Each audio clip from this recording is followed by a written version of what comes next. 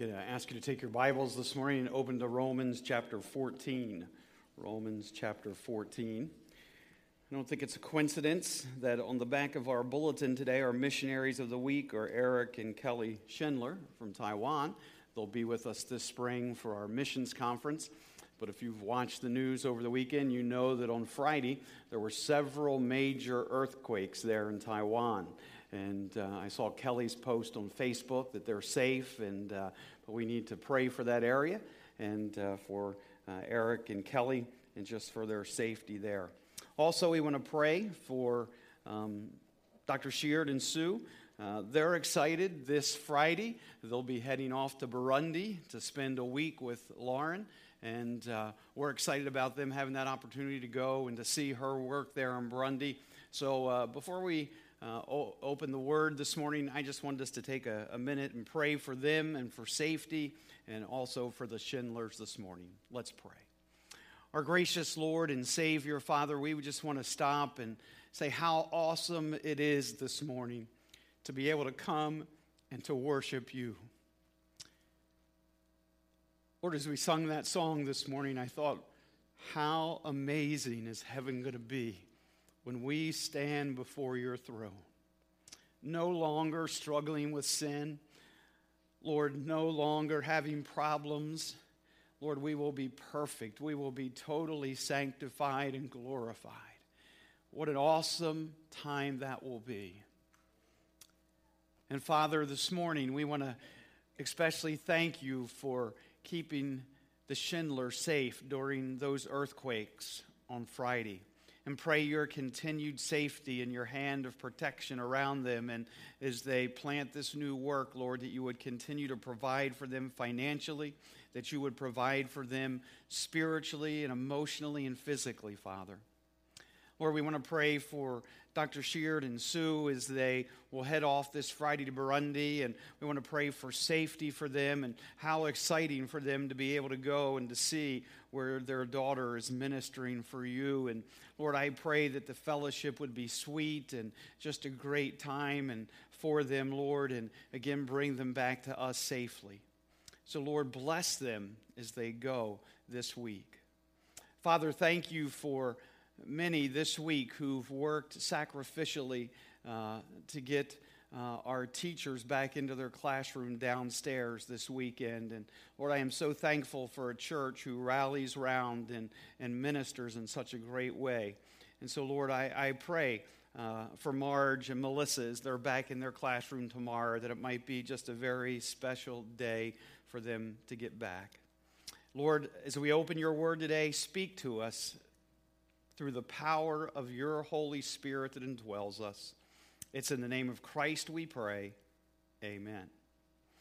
I apologize to those who have babies that we don't have our nursery open again today. I know that's for some of you who have little ones, that's been hard, but we need one more week to get this really where it needs to be. And so next week we'll be back into our nursery. But we have carpet to put in, and we put a brand new wall on top of another wall this week. Just a lot of work, and this is all for baby Whitmer. We're trying to get our nursery first class, and that's been the joke in the office this week. And somebody said they heard Pastor John upstairs with a drill drilling little holes so we could redo the nursery, but that's not true, okay? Well, we've given him a hard time this week as we've been working together, and we appreciate Nikki and all her crew who has come in and been working hard, and appreciate Jeff Martin this week who put tile down for us downstairs. So a lot of people have been working hard this week. Well, today we're in Romans chapter 14, and we're actually going to try to go through this chapter in these next 35 to 40 minutes. We'll probably go a few minutes over today, and I want to share with you one of them. I have a lot of parent fails, but one of my greatest that my kids make fun of me all the time was in the year 2000, a movie came out, and we didn't go to movies real often. Sometimes we went to Disney movies, but we certainly never went to an R-rated movie. And one particular Saturday night, I found out that my 3 children, along with some other children from our church, were at a movie theater just like almost a stone's throw from my house. and they were there seeing an R-rated movie called The Gladiator. Russell Crowe, okay? And I caught wind of it somehow, and I drove down to the movie theater. I literally threw the doors open in the middle of the movie with a flashlight. I went down the aisle looking for my kids. I got halfway down, and I found them sitting there, and I said out loud, "Joshua, Julia, and Rachel, let's go. You don't belong in an R-rated movie." And I made them walk out. They come to my house, and they go to my DVDs and see now that I have that movie. And often laugh. Of course, it's rated R because of the violence of a gladiator. That's the reason. But they make fun of me. And now some of you say, wow, you were right to do that, but maybe not in that way. And why? Because it was all about outward appearances. And this chapter is a tough chapter to preach today because some of you will leave happy with me, some of you will leave mad with me. But when we think of this chapter today really deals with these areas. And I think there's three areas in the Bible I want to say right from the beginning. There's things that are clearly commanded in Scripture. Things that are clearly commanded. There are things that are clearly forbidden. And then there are those things that are permitted or left to free and responsible judgment according to the best of our knowledge and our own conscience. So three areas. First, those things that are clearly commanded, things that are clearly commanded. There's no debate about such things as, things as murder, adultery, sexual immorality, greed, outburst of anger, slander, drunkenness, sowing strife, showing partiality, jealous, bitterness, envy, arrogance, unforgiveness. There's no doubt in Scripture whatsoever those things are sinful. And I didn't even give you probably a complete list at all of all the things that Scripture commands us not to do or forbids us to do. But then there are a whole lot of areas that are not marked in Scripture.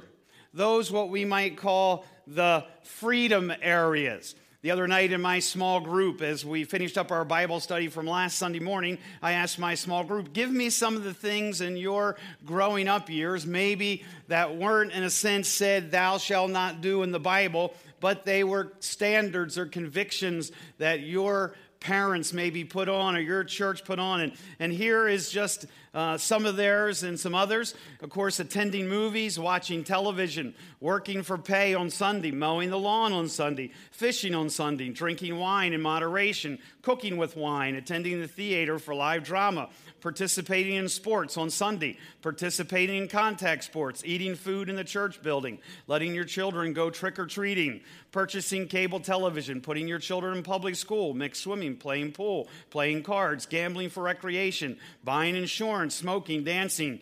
This is an old one. Wearing pants, suits to church. That's for those ladies from the 60s. And, or suits and ties. Using a Bible translation other than the King James Version, which of course was good enough for Paul. It's good enough for us. That's what I've heard. Playing guitars in church. That's those people up here. Men wearing their hair over their ears. I never had that problem. Women wearing makeup. Being on Facebook. Hymns versus praise. Let me give you the Lancaster County version. Here it is. Members shall not indulge in world methods of pleasure, seeking amusement and entertainment, patronizing or taking part in fairs, parades, circuses, moving picture shows, theaters, dramas, public bathing resorts, organized contesting ball teams, dancing, card parties, races, various forms of gambling, scavenger hunts, mystery suppers, hay rides, and such like. Inasmuch as our automobiles, as well as our possessions, are gifts from God, they should be keeping with biblical modesty and separation, and use of them should always glorify God. The more expensive cars, cars with contrasting colors, sports cars, as well as sports features on regular cars, and all striped tires shall be avoided. The appearance and use of all our vehicles shall be consistent with these principles and regulation. Because of these effectiveness of the radio to propagate evil and increased end-time deception, thereby destroying true spirituality in the home and church, its use is not permitted. Because of the evils of television, those who are responsible for the sale or use of same forfeit their membership. Video cassette recorders, this is a little older. Entertainment systems shall not be used. We likewise sense the danger of news media, such as daily papers, magazines, in the home. That's from a church not far from here. And some of us would say, wow, amen. And then some of us would say, oh my. Right? And so it just depends where you might fall. And this is exactly what Romans chapter 14 is dealing about, because there was some contention in the church that Paul needed to deal with. And so that's why we find Romans chapter 14, because there was contention about what we might call these areas, these gray areas, these areas of freedom. Look, if you would, at verse 1. He says, "Accept him whose faith is weak without passing judgment on disputable matters."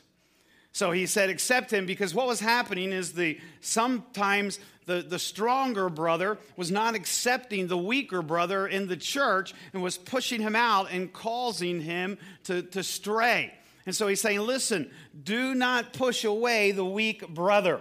So the very first thing this morning is we need to decide what is the weaker and what is the stronger brother. Because this week we'll talk about it again. Next week, Pastor John will spend time talking about this also. So let me give you a definition that the two of us sort of agreed on that we would go from. And the weaker brother is one who tries to keep God's favor by keeping a certain list of rules. Tries to keep God's favor by keeping a certain list of rules. Other words, if I do these things, I will be in God's favor. If I do these things, God might even love me more. Or if I don't do these things, God might love me more. The stronger brother they know that they're saved by grace and kept by grace, and therefore they understand there are certain areas which they can exercise freedom. There's certain areas they know they can exercise freedom. So he's saying here, listen, there's this contention that's going on. And I'm sure this morning we could have contention among ourselves. There would be some of you in here who would never go to a movie theater. There would be others who don't think it's wrong. There would be some of you who from that list say, yeah, I agree with a lot of those things. And then some of you would say, no, I don't. And so I'm sure we could cause contention amongst ourselves. But what are the principles that Paul lays down to help us to deal with these things? That's what we want to look at. And so first of all, he gives us a concrete example from his time to look at. He gives us two of them. So let me read to you verses 2 through 5. He says, one man's faith allows him to eat everything, but another man whose faith is weak eats only vegetables. The man who eats everything must not look down on him who does not. And the man who does not eat everything must not condemn the man who does. For God has accepted him. Who are you to judge someone else's servant? To his own master he stands or falls. And he will stand, for the Lord is able to make him stand. That's number one. Number two is in verse 5. One man considers one day more sacred than another. Another man considers every day alike.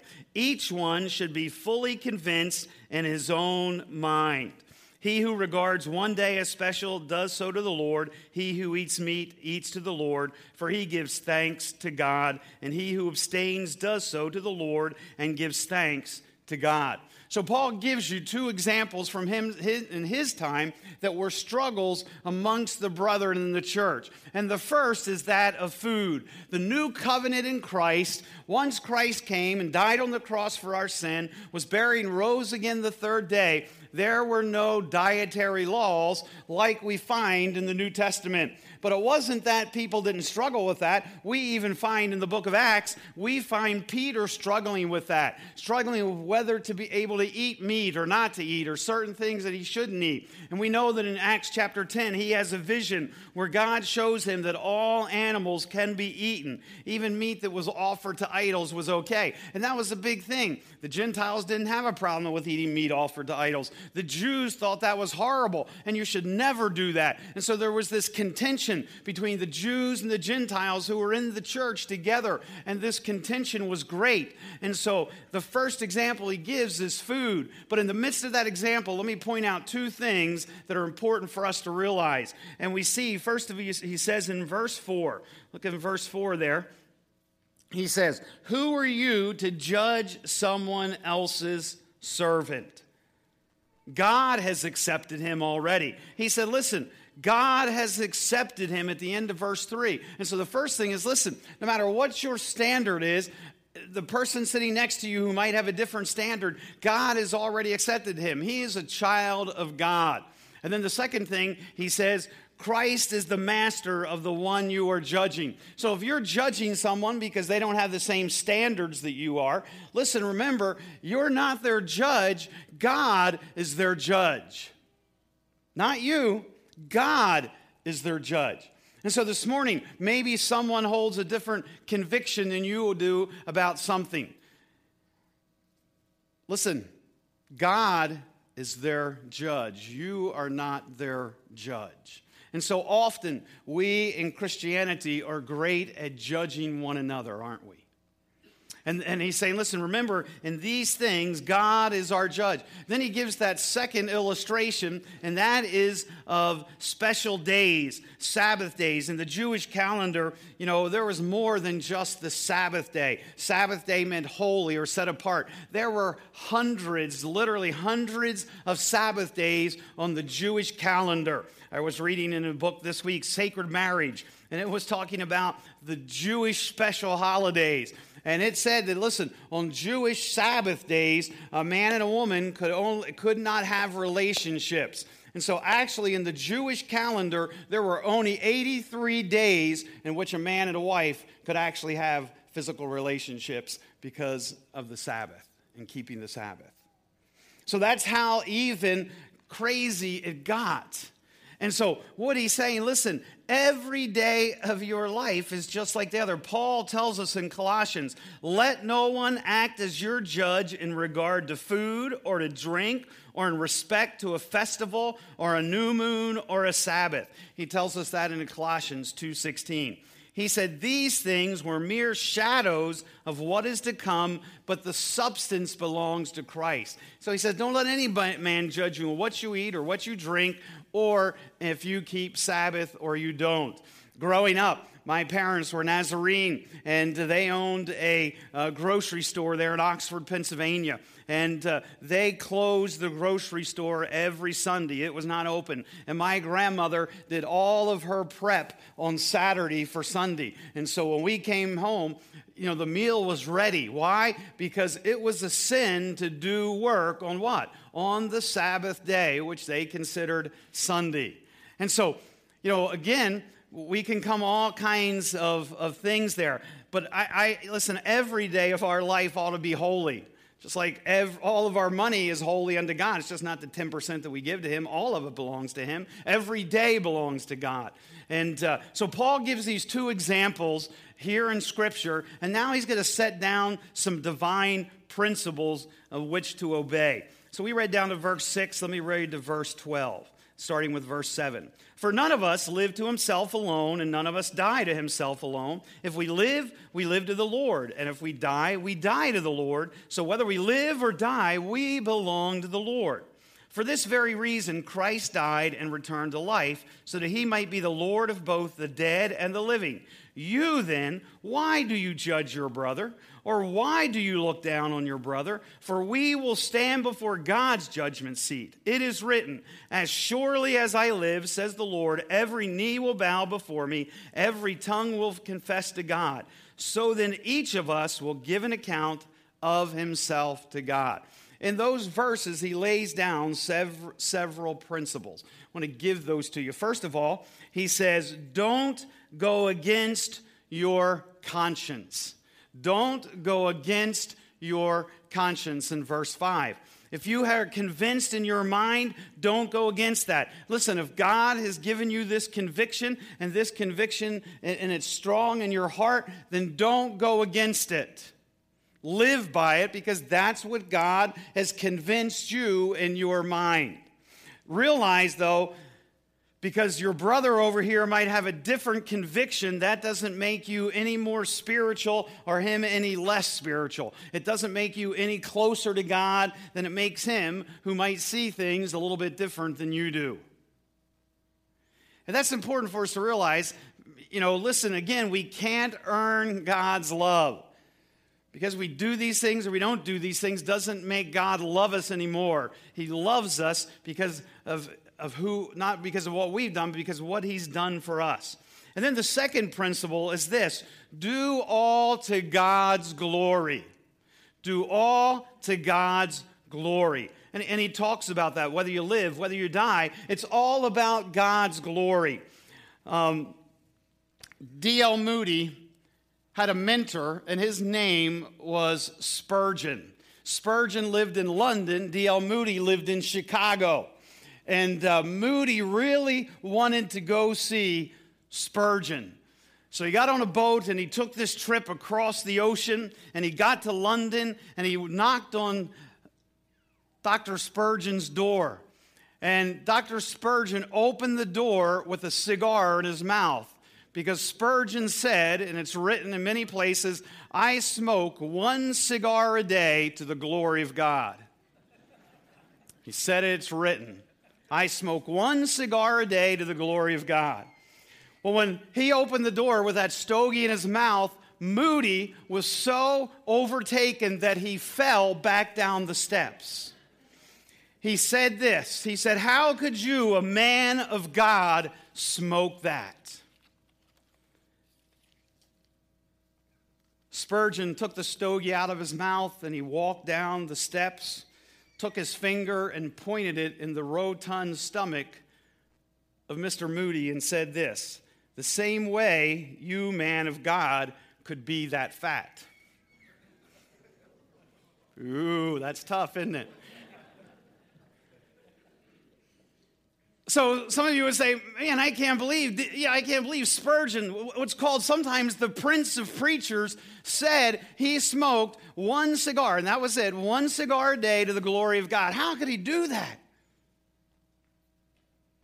He did it. See, the thing here is we need to realize this principle is so important that everything we do, we must do to the glory of God. Now, I don't think we can sin to the glory of God. And maybe you're sitting there and saying smoking a cigar is sin. We'll have to debate that one. But Moody said he did it. But we can't sin to the glory of God. We can't say, I'm going to commit adultery to the glory of God. You can't do that. Those things which the Bible said are wrong, we can't do to the glory of God. And so we need to be careful about using that, and we'll talk at the end. Listen, neither the strong or weak person lives to themselves. That's the whole thing about the Christian life. We don't live for ourselves. We ought to live to bring glory to God. And everything we do, we need to ask ourselves first, is this going to bring glory to God? Is it going to bring glory to Him? And then the other thing that he says here is in verses 9 through 12, we will stand before God. And he said, remember this. Listen, we're all going to stand before God. Now, let me remind you this morning, we're not going to stand before God and give an account for our sin. The Bible tells us in Romans 8, we looked at it, there is therefore now what? No condemnation to those who are in Christ Jesus. We're not going to be condemned. Jesus Christ on the cross took your sin upon Him. Your sin has been dealt with. once and for all. But when we stand before Christ, it's called the Bema seat. It's not the great white throne judgment. It is the Bema seat. A bema, a seat, that was the seat that was the end of a stadium. And when the runners would finish running the race, they would come there, and that's where the judge would sit, who would judge how they ran the race. And we as Christians are going to be judged how we ran the race, how we ran the Christian life, and our motives of why we do what we do are going to be judged. And let me tell you, I think we're all going to be surprised at that time, because I even look at my own life, and sometimes even in my doing what is right, my motives are horrible. Even in doing what's right, sometimes my motives are wrong. Now, you don't know that, but I know that. And those are the things that are going to be brought to light, our motives, how we run this Christian life. And so he's reminding us, listen, we are going to stand before God someday, and we're going to give an account for how we live this Christian life. Not for our sin, it's been dealt with, but how are you doing in living out this life of running the race? That's what he's saying here. Each of us have to stand before God and give an account.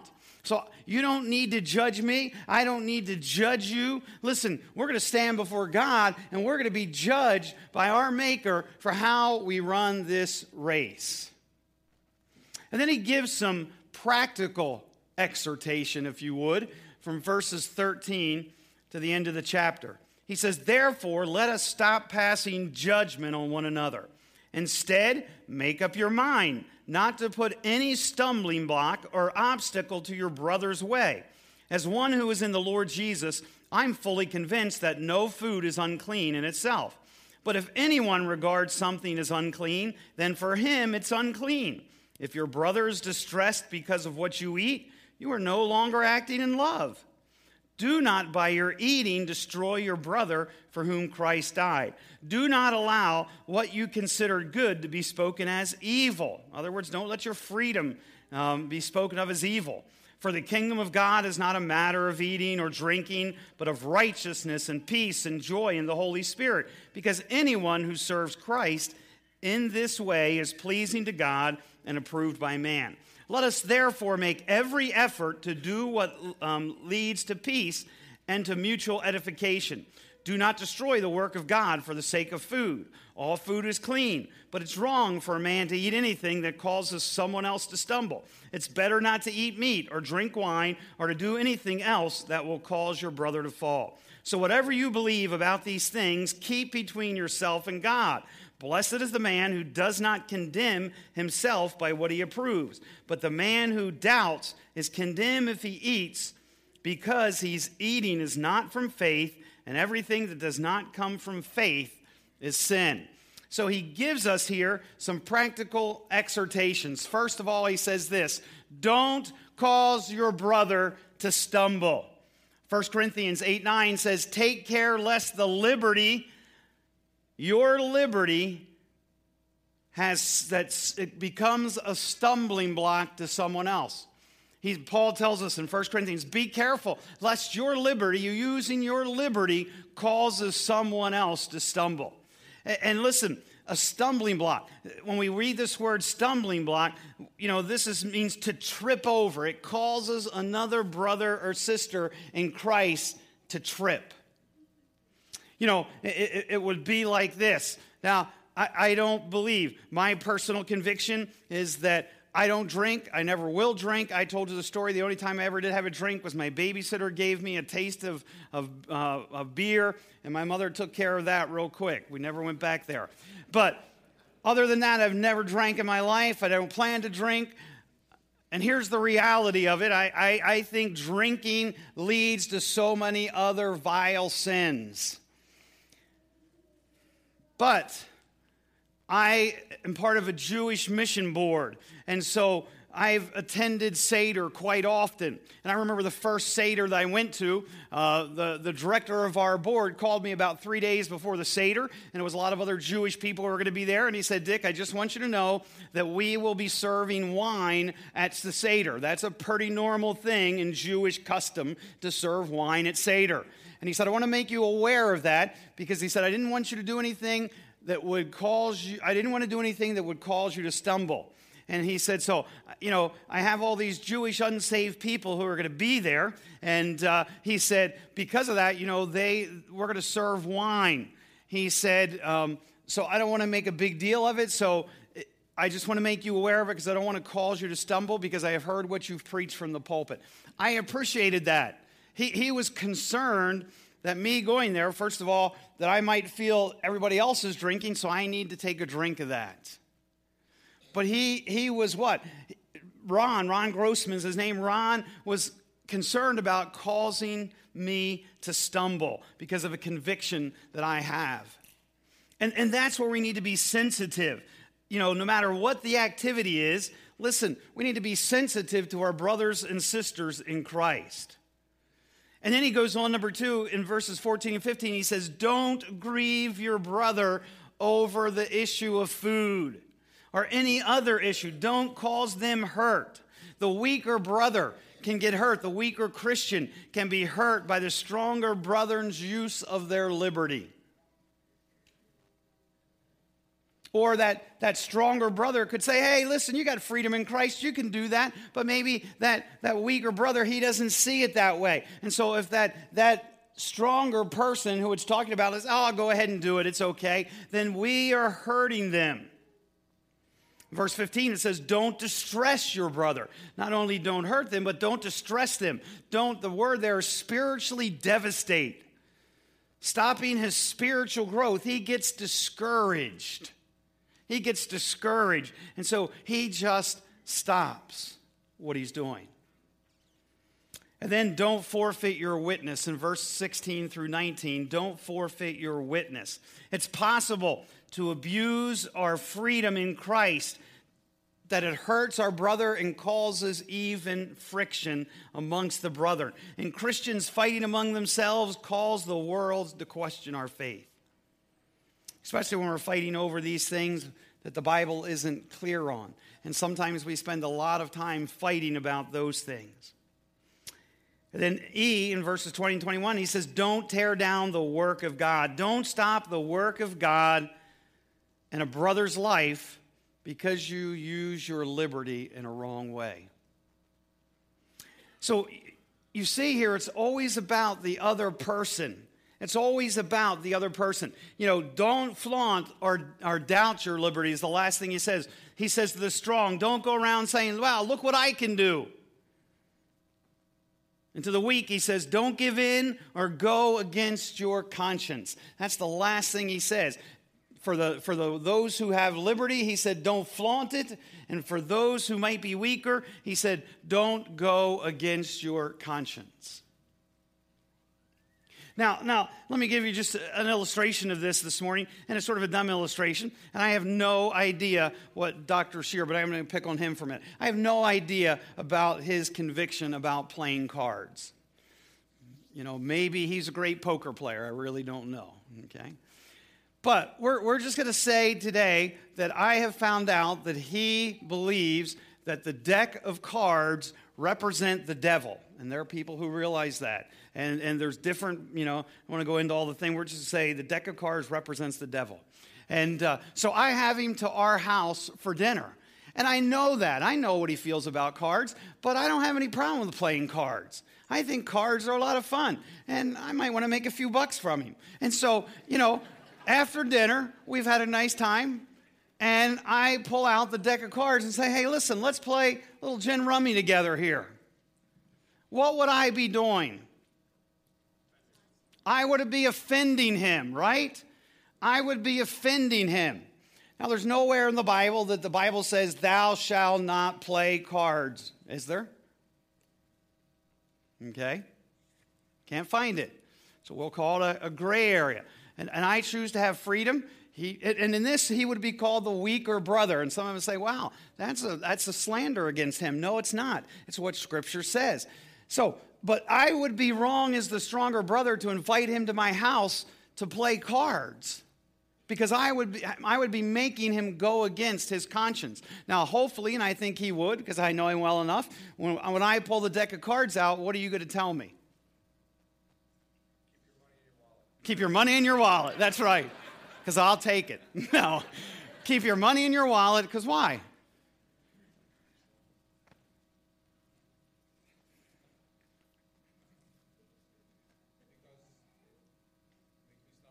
Makes him stumble. I would offend him if we played cards. And I know him well enough that he's going to tell me that, okay? And so, see, that, and that's just a little illustration of how this principle works. So I need to be sensitive. I need to be sensitive. And there's an occasion, that maybe Virginia and I will go to a movie together. And some of you say, oh, that's wrong. But I don't use a whole lot of movie illustrations because I know that offends some people. And so the reality is we need to be careful. See, I'm not living this Christian life for myself. I'm living this Christian life to bring glory to God, and I'm living my Christian life for you. And so I want to be an encouragement. I don't want to be a stumbling block. And so in our small group the other night, and I appreciate Brother Bruce, he said, when you preach a message like this, Dick, he said, it'd be easy for some people to walk out of here today and say, wow, Pastor Vaughn said we got freedom. Let's just go drink and let's play cards and let's go to every type of movie there is. Let's go to the dances. Let's do this and do that. Man, we've got all kinds of freedom. And Pastor Vaughn said it because I can't find a verse in the Bible that says thou shalt not, so let's go do it. And Bruce pointed that out, especially when you're dealing with young people, right? So I couldn't end this message this morning without giving you that second handout that's in the bulletin. I want you to pull it out. Principles for using your freedom. I'm going to give you homework. Principles for using your freedom. We have freedom. We do. We have freedom. But here are some principles that are important. First of all, right in the text that we've just looked like, does it glorify God? Is this loving others? Is this eliminating excess? Will this hinder me living an effective Christian life? There's some great questions here. Will this help me to attain excellence? And is this activity useful towards my Christian growth? It may be wrong, but is it really useful? It may not be wrong, but is it really useful? Is it really profitable? Avoiding improper relationships. Am I entering into a relationship that could cause me to commit myself to believe or practice something that is unscriptural? Keeping a clear conscience. Is what I'm doing bothering my conscience? And this chapter talks a lot about that. I ought to never do anything that goes against my conscience. Aiming at Christ's likeness. Question, is this consistent with all that I know Christ to be? Maintaining purity. Will this activity become a source of sin? Am I allowing myself to be open to temptation? Prioritizing the gospel. Will this activity hinder or help my effectiveness as a witness for Christ? And then I think this is important in our small group, and I appreciate the other night, Brother Phil and Bruce, because this last one's important. Is what I'm doing in conflict with the membership or service covenant of my church? Am I respecting the leadership and seeking guidance from them?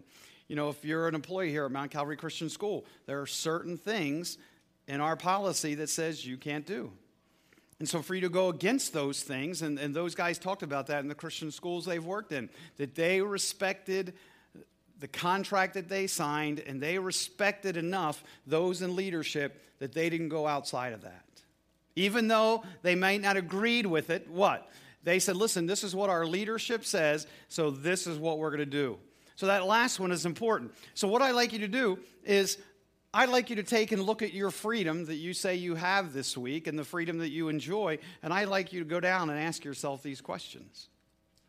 Because our freedom that we have needs to be looked at through these questions. I said the last thing in the conclusion, the gift of freedom is sometimes burdensome, but when we consider the alternative, it's a blessing. And Paul says that plainly in Galatians 5:13. You, my brothers and sisters, we're called to freedom. We've been called to be free. But do not use your freedom to indulge the flesh. Rather, serve one another what? humbly. It's not about you. It's about bringing glory to God, and it's about serving those around you humbly. It's about using the freedom that you have in a right and biblical way. So this morning, listen, each of us have our own list, I'm sure. And some of you agreed with some of the things I've said, and some of you haven't, but we can't judge each other. We're all going to stand before God and be judged for those things someday. And the other thing is we need to make sure that we use the freedom that we have not to cause our brother and sisters to stumble, not to cause someone else to be devastated, not to make someone else even stop living for Christ. So we need to use those freedoms that we have in a biblical way, in the biblical guidelines that we find in Romans chapter 14. Let's pray. Father, this is a lot to think about, and we'll continue dwelling on it again next week as Pastor John picks up in Romans 15, looks at those first 6 verses that Lord talks about the stronger and the weaker brother again. And Lord, this is important. There are churches that have divided over these things that we've talked about today. Lord, help us not to be like that. Help us to live in the freedom that you've given us. But help us to realize, Lord, yet there are some guidelines that you have given us even to enjoy those freedoms with. And Lord, sometimes, Lord, rather than using those freedoms, what's best for us is not to use those. Lord, sometimes it's best for us to turn the television off. Sometimes it's best for us to turn the computer off. Sometimes it's best for us not to go those places on our phones. Sometimes it's best not to play those games on our phones or on the computer because, Lord, it's taking time that we need to use, Lord, for reading your word maybe, for spending with our family. So we might have the freedom, Lord, but help us to realize there are principles that you set down that we need to sometimes limit our freedom with. It's in your name we pray. Amen.